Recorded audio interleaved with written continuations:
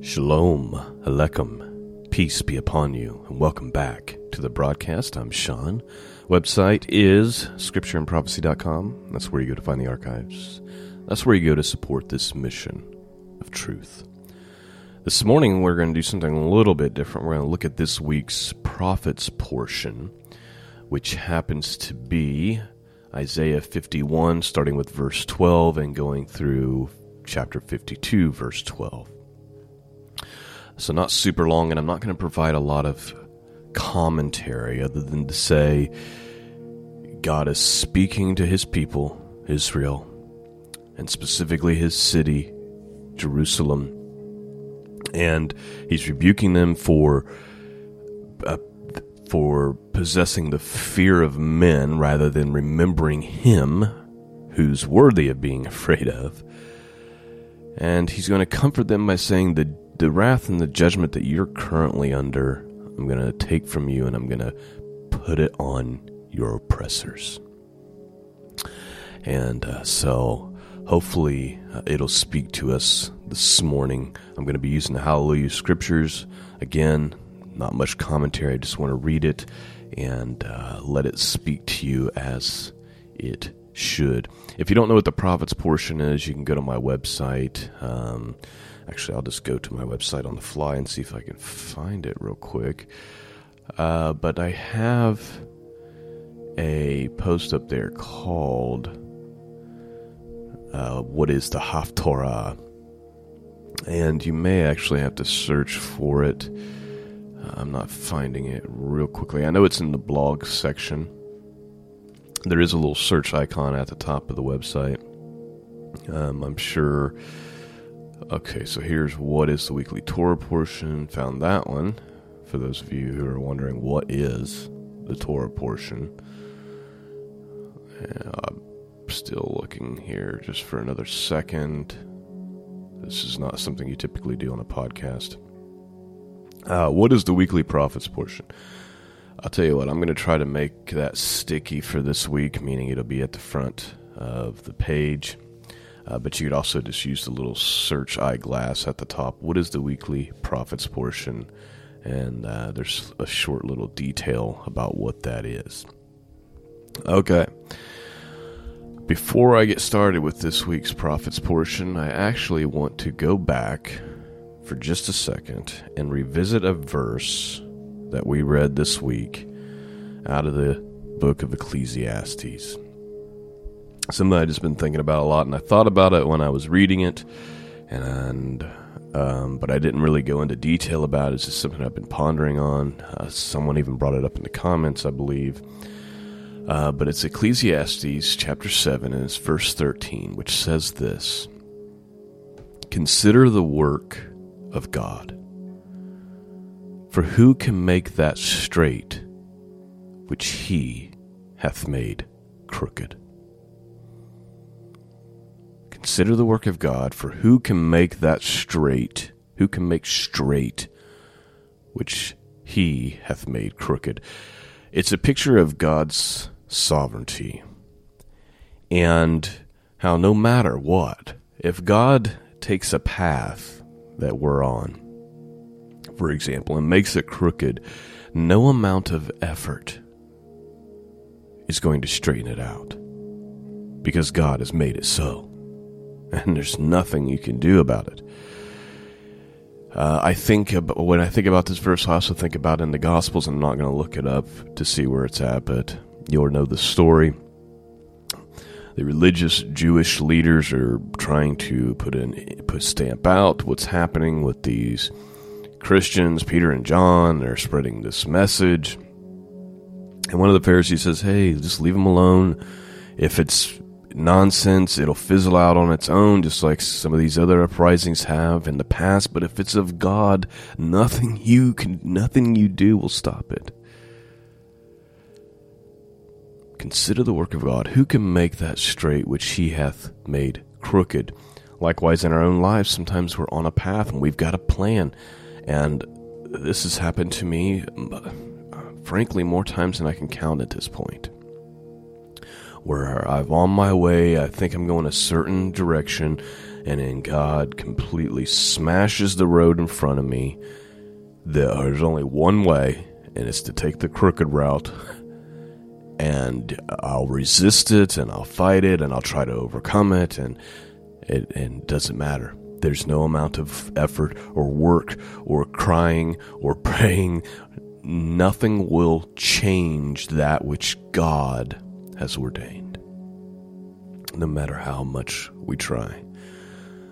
On the flip side, sometimes it's the enemy who throws some wrenches into things, right? And puts speed bumps and stuff in our way. And those we can't overcome. They require perseverance and praying and fasting, and it's difficult, but we can overcome those. But if God be the one, there's nothing you can do.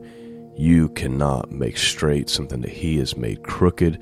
And so we have to get to a place where we accept God's sovereignty. And in our hearts, it's your will, God, not mine. I'll read this short little paragraph from John Wesley, and then we'll read our prophet's portion for this morning. This is what he says about this verse. He says, consider His wise and just and powerful government of all events, which is proposed as the last and best remedy against all murmurings. For who? No man can correct or alter any of God's works, and therefore all fretting at the injuries of men or calamities of times are not only sinful, but also vain and fruitless. This implies that there is a hand of God in all men's actions, either affecting them if they be good or permitting them if they be bad, and ordering and overruling them, whether he good or bad. John Wesley's saying, look, you're looking at the times you're living in, murmuring about it, pointless, fretting about it, it's just vain and fruitless. Frankly, sinful, he says. He makes the point, don't you understand that the hand of God is in all men's actions? He's either affecting them if they be good, or he's permitting them sometimes if they be bad. But at the end of the day, he's the one ordering the events. Tough terms to come to, because it takes all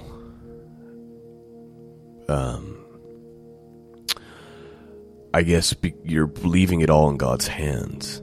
This is not to say men don't act, and men don't try, and men don't do, and we don't just sit on our hands and say, well, God, But it is to say that your view and your will not be the one that comes to pass. It'll be God's. And so we got to get ourselves on God's plan and stop trying to get God on our plan. Easier said than done. Let me end this morning by just reading the prophet's portion. Let it speak to you. Open up your hearts. See if there's a word in there for us today. This is addressed to Jerusalem, to Israel at that time. But that doesn't mean that it isn't a word for us for right now. So let's have a look. Isaiah chapter 51, starting with verse 12. Hallelujah Scriptures. Let's begin. I am he who comforts you. Who are you that you should be afraid of man that dies, and of the Son of Man who is made like grass? And you have forgotten Jehovah your Master, who stretched out the Shemayim, that is to say heavens, and laid the foundations of the earth. And you continually fear all the day because of the rage of the oppressor, as he is prepared to destroy. And where is the rage of the oppressor? Please note, I said I wasn't going to do commentary, but I can't help it. God, imagine these words to us today. He's saying, I'm the one who comforts you. Why are you afraid of man who dies? Right? Like God's eternal, men die. And men are like the grasshoppers, like they're like the sand of the sea. There's billions of them, but they all die. And you have forgotten your Maker, the one who stretched out the heavens above you, the one who made the earth. And you continually are afraid all the day long of these people who are trying to oppress you.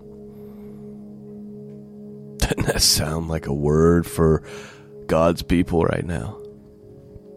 Let's continue on. Verse 14, bowed. He hastens to be loosened, that he should not die in the pit, and that his bread should not fall. He's talking about the oppressor.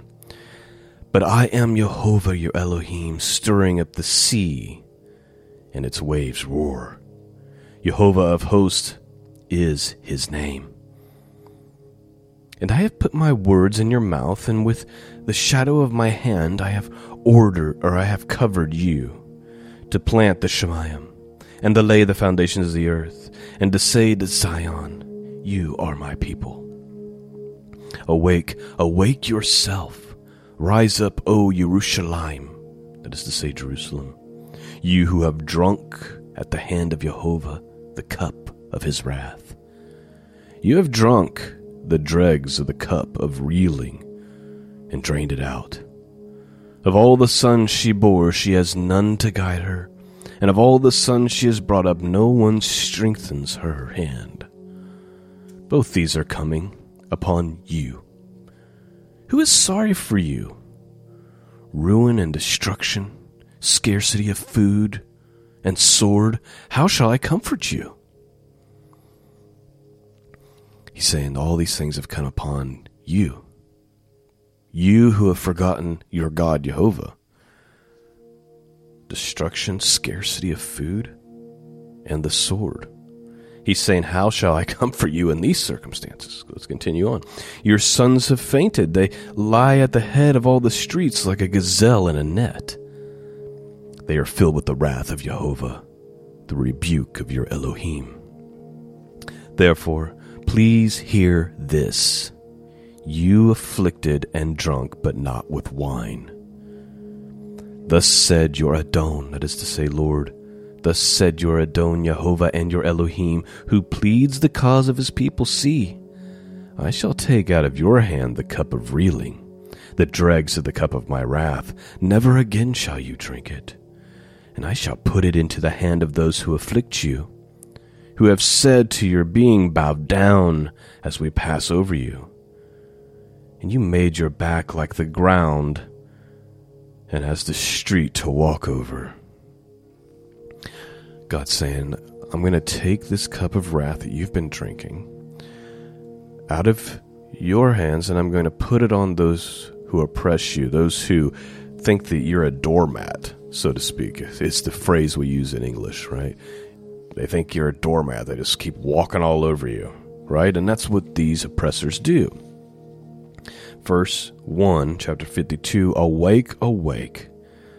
Put on your strength, O Zion. Put on your garments of splendor. O Yerushalayim, the Kodesh city, that is to say, holy city. For no more do the uncircumcised and the unclean come into you. Shake yourself from the dust. Arise and sit down, O Yerushalayim. Loose yourself from the bounds of your neck, O captive daughter of Zion. For thus said Jehovah, you have been sold for naught, and you are redeemed not with silver. For thus said the Adon Jehovah, at first my people went down into Mitzrayim, that is to say Egypt, to sojourn there, and the Ashur oppressed them without cause. And now, what have I here, declares Jehovah? That my people are taken away for naught? Those who rule over them make them wail, declares Jehovah, and my name is despised all the day continually. Therefore my people shall know my name in that day, for I am the one who is speaking. See, it is I. How pleasant upon the mountains are the feet of him who brings good news, who proclaims peace, who brings good news, who proclaims deliverance, who says to Zion, your Elohim reigns. The voice of your watchmen, they shall lift up their voices together, they shall shout for joy, because eye to eye they see the return of Jehovah to Zion. Break forth into joy, sing together, you waste places of Jerusalem, for Jehovah shall comfort his people. He shall redeem Jerusalem. Jehovah shall lay bare his Kodesh arm in the eyes of all the nations, and all the ends of the earth shall see the deliverance of our Elohim. Turn aside, come out from there, touch not the unclean. Come out of her midst and be clean, you who bear the vessels of Jehovah. Please note, there's only one verse left, but this verse right here, verse 11, is making me think of something out of the book of Revelation. Maybe you can think of it yourself. Before I say it, let me read verse 11 again. Turn aside, come out from there. Touch not the unclean, come out of her midst, be clean, you who bear the vessel of Jehovah. It reminds me in the book of Revelation what it says about Babylon, come out of her, my people, lest you partake in her sins. Come out of the Babylonian system, separate yourself from them. 12, verse 12, last verse for the portion. For you shall not come out in haste, nor go in flight, for Jehovah is going before you, and the Elohim of Yisrael is your rear guard. That, my friends, is the end of the broadcast for this morning. I pray you've been blessed and strengthened and encouraged to go into the weekend. Let's stop looking at these oppressors and fretting over their evil. And remember that our God is the one who stretched out the Shemayim. Our God is the one that laid the foundations of the earth. He's the one that if he decides to make something crooked, there ain't a man who's ever existed who can make it straight. Where's our trust? Where's our faith? Who are we looking to? I'm just going to tell you, if you're looking for a politician to save you, forget it.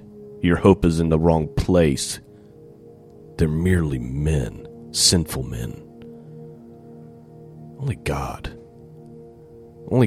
can help us now. And I believe he's brought us to a place. He's brought his people to a place in 2022. And maybe it's going to continue until we really start crying out, blessed is he who comes in the name of the Lord. But I believe he's bringing us to a place where you've got one option. Look to God. Because all that strength you thought you had in yourself is gone. Thanks for listening, friends. Thank you for your prayers. Thank you for supporting the broadcast. Peace and grace be with all of you. And until next time, God bless.